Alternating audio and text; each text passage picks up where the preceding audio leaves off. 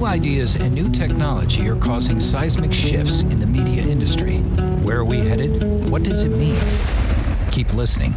Media strategist Gabriella Mirabelli talks with the brightest minds in entertainment and business. Meet the innovators, the risk takers, and the disruptors on the front lines of change from Hollywood, Wall Street, Silicon Valley, and beyond. The future is coming to a screen near you. Are you ready? This is the Up Next podcast with Gabriella Mirabelli.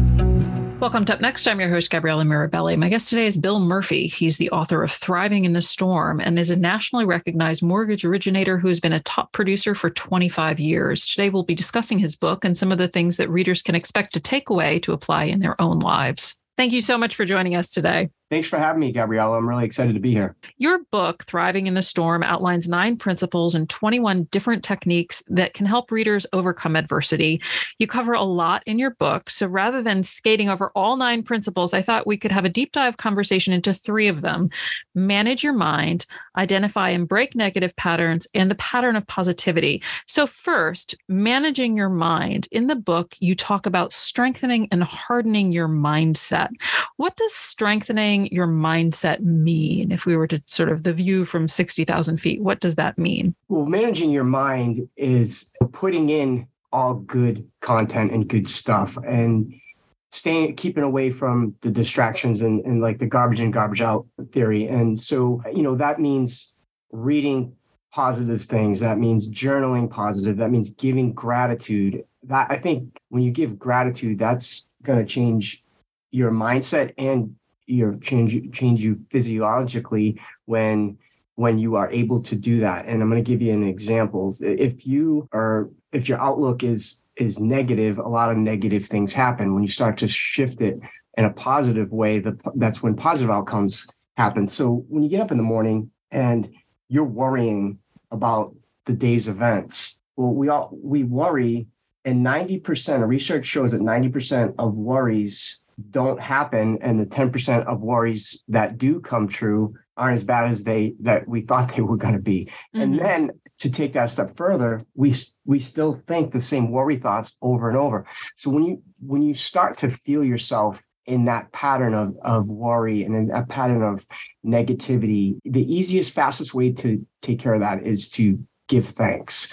And so if you're down and out, if you're sad, if you're depressed, if you're angry, if you're hostile, and you're having those emotions, when you start to give thanks and lift up yourself, you're able to change your emotional state.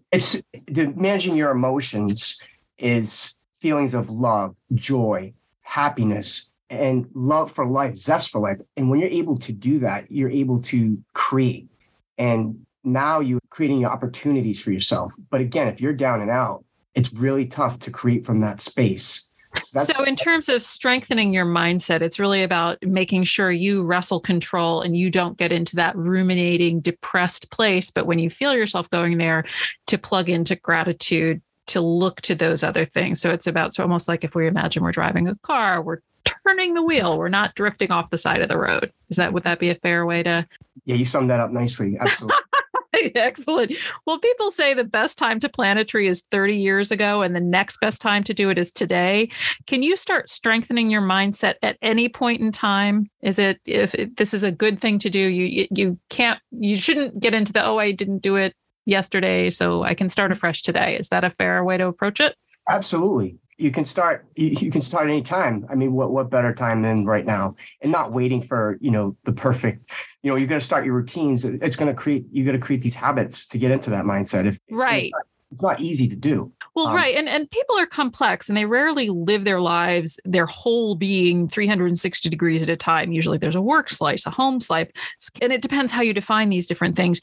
Is mindset something that's foundational, that cuts across all of these things, or do you tweak it for different contexts? I think you have to look at it. I think you have to look at it in each situation. Okay. What's the situation? Was there an adversity that you're facing?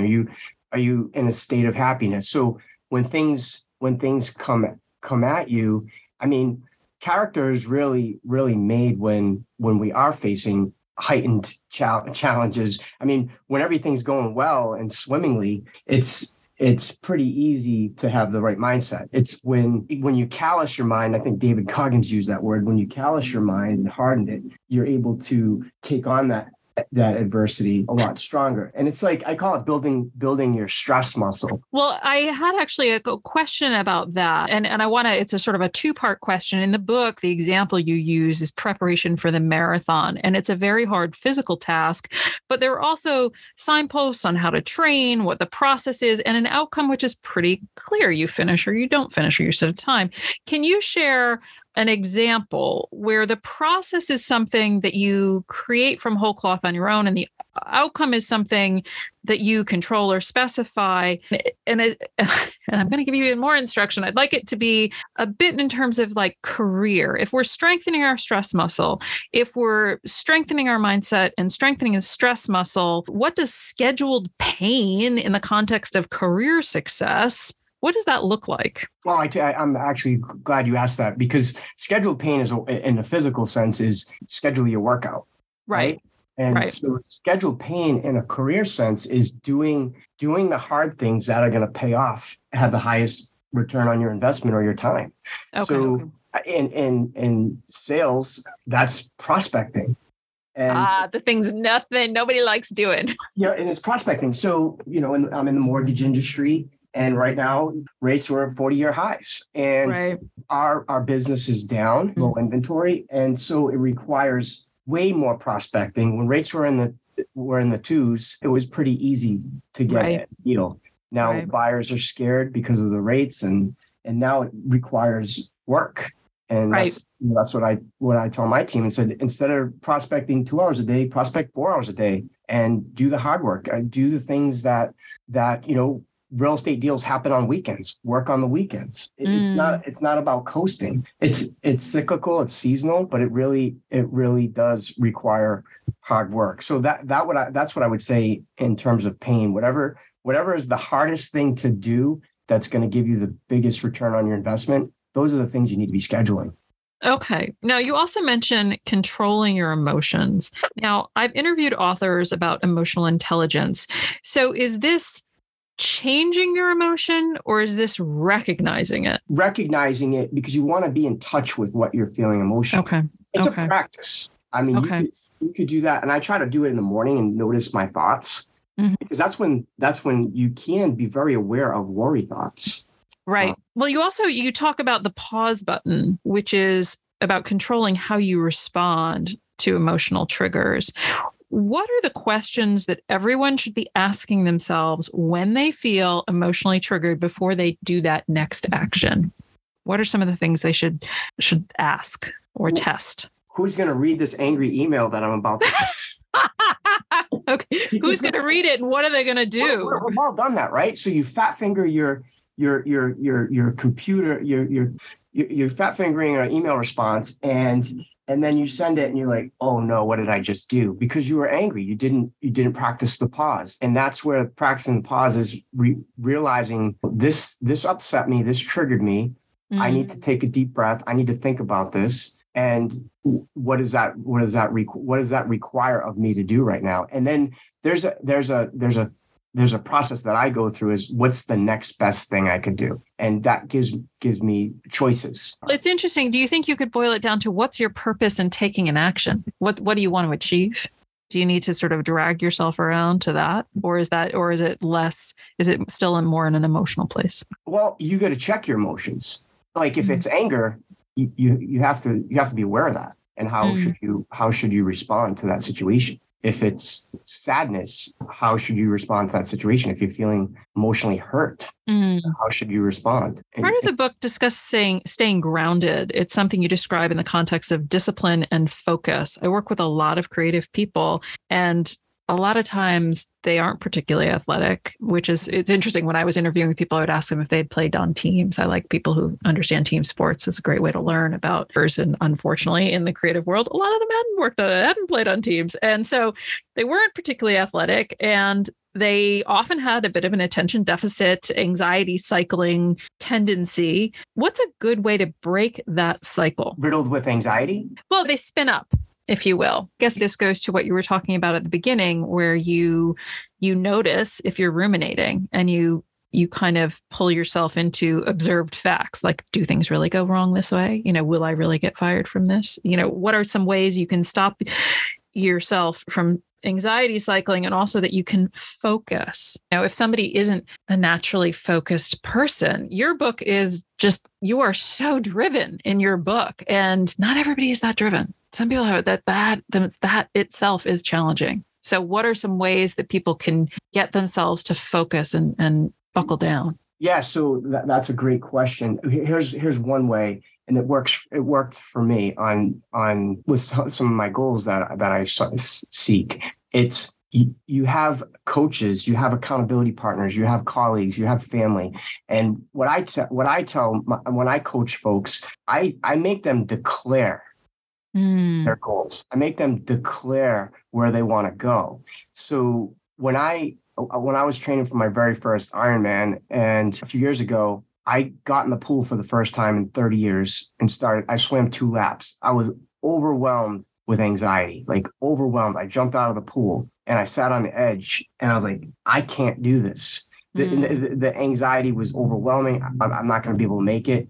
And I just said, you know what? I told my kids I was going to do this, and right. I need to model that. And that was my drive. That was my motivation to keep with it. Now, I very rarely will ever quit anything. I'll fail at a lot of things, but I'll never quit. And right. So that was also a driving piece. Just recognize that you're going to fail. Recognize you're going to be very, very, very uncomfortable when you declare things, but then, lean on those people, those accountability partners that you set out to show that you're going to do something, and whatever that looks like. But be very careful. So, just like in that example of declaring to my kids, my beautiful mother was saying, you can't do, how many miles is that? Swim, run, bike, and 140 miles altogether. She's like, you're going to get hurt. You can't do that. I'm 50 years old. Oh, so you want to make sure you confess to the people who are going to be in your corner and not tell you, whisper the bad ideas, whisper the failure. Their intentions are beautiful, right? Right. But you just got to recognize who you can share with and who you need to keep it close. Right. Because it can bring you down. Well, and breaking cycles is a great segue into identifying and breaking negative patterns. In your coaching and work life, what are some of the negative patterns that you've seen people play out, and how have you coached them to break those cycles? Just a couple of examples. The most common right now is people are stuck. So after COVID, I feel like the mental health crisis, and I think it's a crisis right now, is pretty prevalent. And people are really feeling stuck. I'm talking to top producers, and they're just stuck. And what some of those feelings and emotions look like is feelings of doubt, fear, unworthiness. And we try to coach out of that. Recognizing what that doubt is, recognizing what that fear is. All our limiting beliefs are self-imposed. I mean, it's the thoughts we create. So name your limiting beliefs, recognize them, and that's sort of the first step to breaking it. Oh yeah, the awareness. Okay. In your book, you talk about junk miles in the context of training for that Ironman, and I love this concept. Can you take listeners through how it would apply? What are junk miles not in a physical training situation? So in real estate, what would be the equivalent of junk miles? So junk miles is coasting. Okay. There's no real, you're on autopilot. Okay. You're not creating, there's very little focus. There's very little intensity on that focus. There's very little drive on what you need. So is this almost the flip side of the scheduled pain concept? This is the opposite. This is not scheduled pain. This is scheduled ease. Yeah, but it's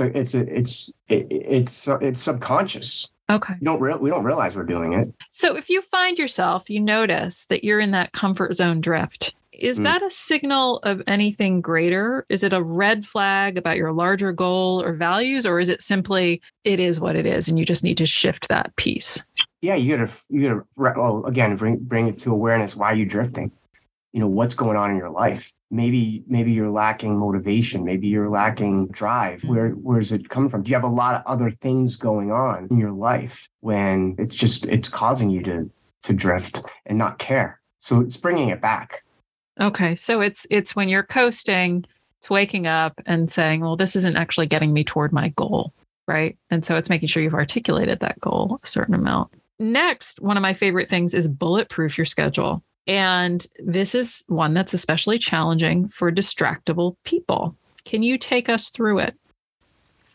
Schedule your day every day, and make sure you schedule like we said, the hard things first. Now, I believe in hard things first, but I also believe in giving yourself a break.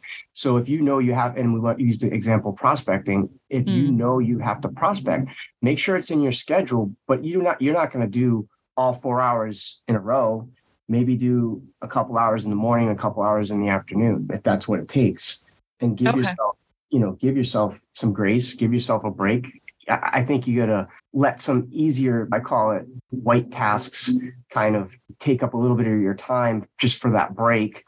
Like I had a pattern where for years I would just right after lunch, I would just get out of the office, go for a 10-minute, 15-minute drive to a Dunkin' Donuts, get a nice coffee, listen to sports radio, and that was my break.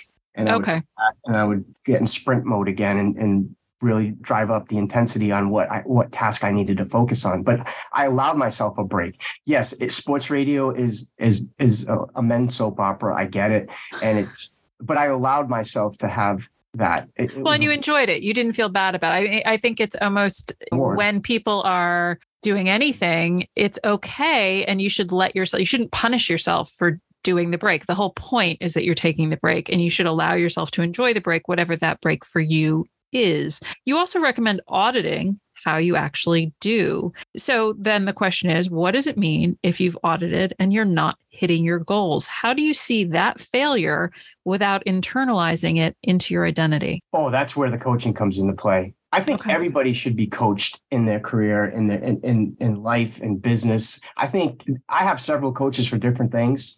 Some of it is physical, but I have business coaches too, and I am a coach. And I think that auditing is when you go through that with your coach, you're able to get the guidance. With a good coach, get the guidance on where you're falling short, what you might want to tweak and change or add or subtract. Okay. So if a listener here, maybe they should look into having a coach, but they don't currently have a coach and they're auditing their own stuff. So some of the questions they should be asking if they've missed is, why do I think I've missed? What are some of the other self questions that they should ask? Well, I do a little reflection at the end of the day. What were my wins today? Okay. What did I learn from? And what were the silver linings in any adversity? Okay. Well, I think the idea of winning the day is really quite good. And for me, it's a lot like compounding interest. Small things add up, and that is really that you don't have to succeed at 100% of the positive change, the success, the focus. But if you can make a consistent 1% success focus and it incrementally builds on itself. One thing is, though, again, because I'm a bit pushing you here, if I've audited and I haven't hit my goals, I don't want to internalize that as I'm a failing identity. And how is the whole winning of the day? How do I avoid that turning into a demand for perfection? Or is it just a self-management thing? Or are there any other tricks? Well, yeah. Well, think about it. Even if you fall short of your goals, right? But you set them, you're way farther ahead than you would have if you didn't hit the target you can't see. Okay. So you've created some wins there, but you've also learned. I mean, that's where the greatest lessons come from when we do fall short. And what did I learn from it? How do I get better? If you keep setting the bar higher and higher, you're gonna eventually surpass your old goals. Right. Well, let's round things out by talking about the power of positivity. And we did touch on this at the very beginning, but in the book, you talk a little bit about the biological underpinnings of why thinking positive thoughts leads to more positive opportunities. Can you talk a little bit about that? Yeah, you set yourself up for opportunities when you look for positivity. If you're constantly negative and distracted and complaining, what usually happens?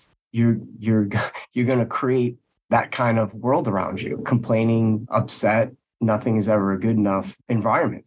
Mm-hmm. Mm-hmm. Well, so again, surround yourself with positive people. Seek out your own positive emotions. I believe in journaling and meditation is a great way to focus on that. And part of that is visualizing your success, visualizing your great outcomes. And that's part of the, lines up very well with the goal setting process.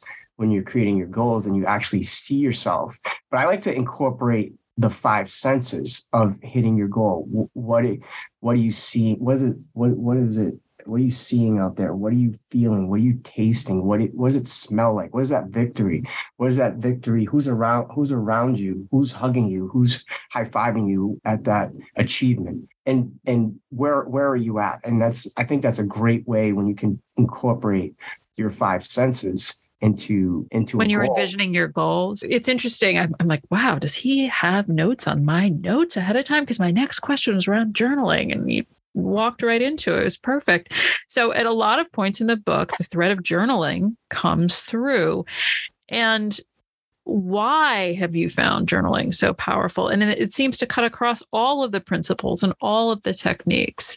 What do you think it brings to people? Well, if you look back on your journals, it brings a lot of reflection, a lot of growth, a lot of, we talk about teaching moments.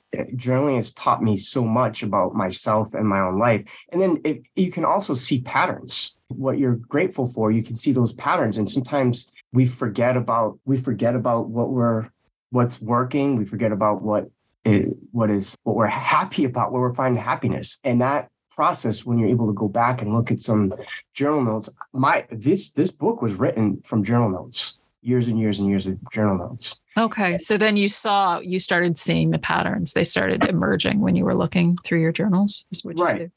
Say? That's how the thriving mentality came about. Interesting. Where you got 3 choices. One is victim, where you don't do anything about your adversity and you just say, I'm the victim of this, and you play the victim role. And the next step is survival. I'm just doing enough to get by. And then taking on a thriving mentality where you're doing everything you can to get out of that adversity as fast as you can, but at a high level of success. Mm-hmm.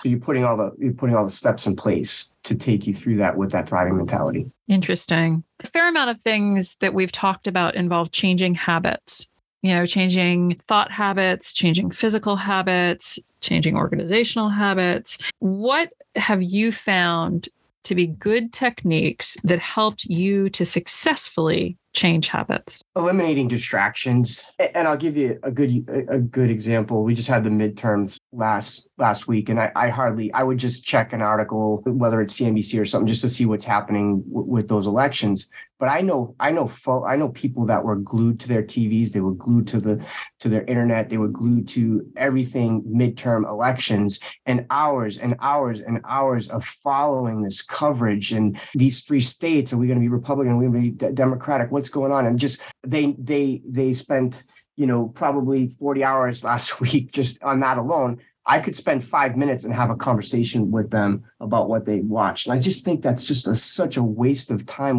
with a distraction that is unnecessary, where you can use those hours for productivity. I see. So really, in a way, you cannot affect that change. That your ability, you can do what you can do, but beyond that, and also beyond being informed, crawling into the whys and wheres and if that, then this, and what have yous, doesn't really change the outcome. Right. I mean, it seems like it's very much will to power. Where do you have the influence? What can you do?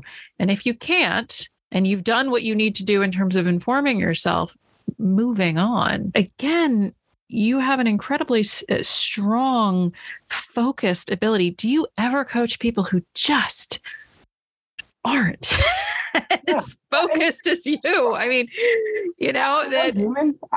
So what, we use an example. Like I was a sports radio junkie, right? But what I do now is I may listen as a gift to myself, as a reward. But what I'm listening to, I was listening to your podcast all morning. I was listening to, I have 5 books on Audible going at all times. When I'm in the car, I'm listening to a personal development book or self-help or a great podcast. I'm not listening to hours and hours and hours of sports radio. I'm not binge watching a Netflix series, every night, because and again, if you want to reward yourself and give yourself grace to say, you know what, I'm going to go watch Game of Thrones and binge watch it for a weekend because I owe it to myself. But don't make that, we talk about habits. Don't make that a habit where you're doing it every day and you're not working on productivity. Well, right. It sounds like bulletproof your schedule. So you put your schedule in, you schedule some time to do the things you like, but you really do focus and put your energy where it's going to be productive. And, all of it knits together very well, much like your book, which is a very coherent. We only touched on some segments of it, but thank you so much for taking the time to join me in conversation and share about your story. Thanks for having me, Gabriella. We reached the end of another episode. Up next, I'd like to close by thanking my production team at Up Next, my friend Rob Naughton, the voice artist who quoted our open, and of course, all of you, the members of our audience. Thank you. I'll be talking to you again next time right here on Up Next.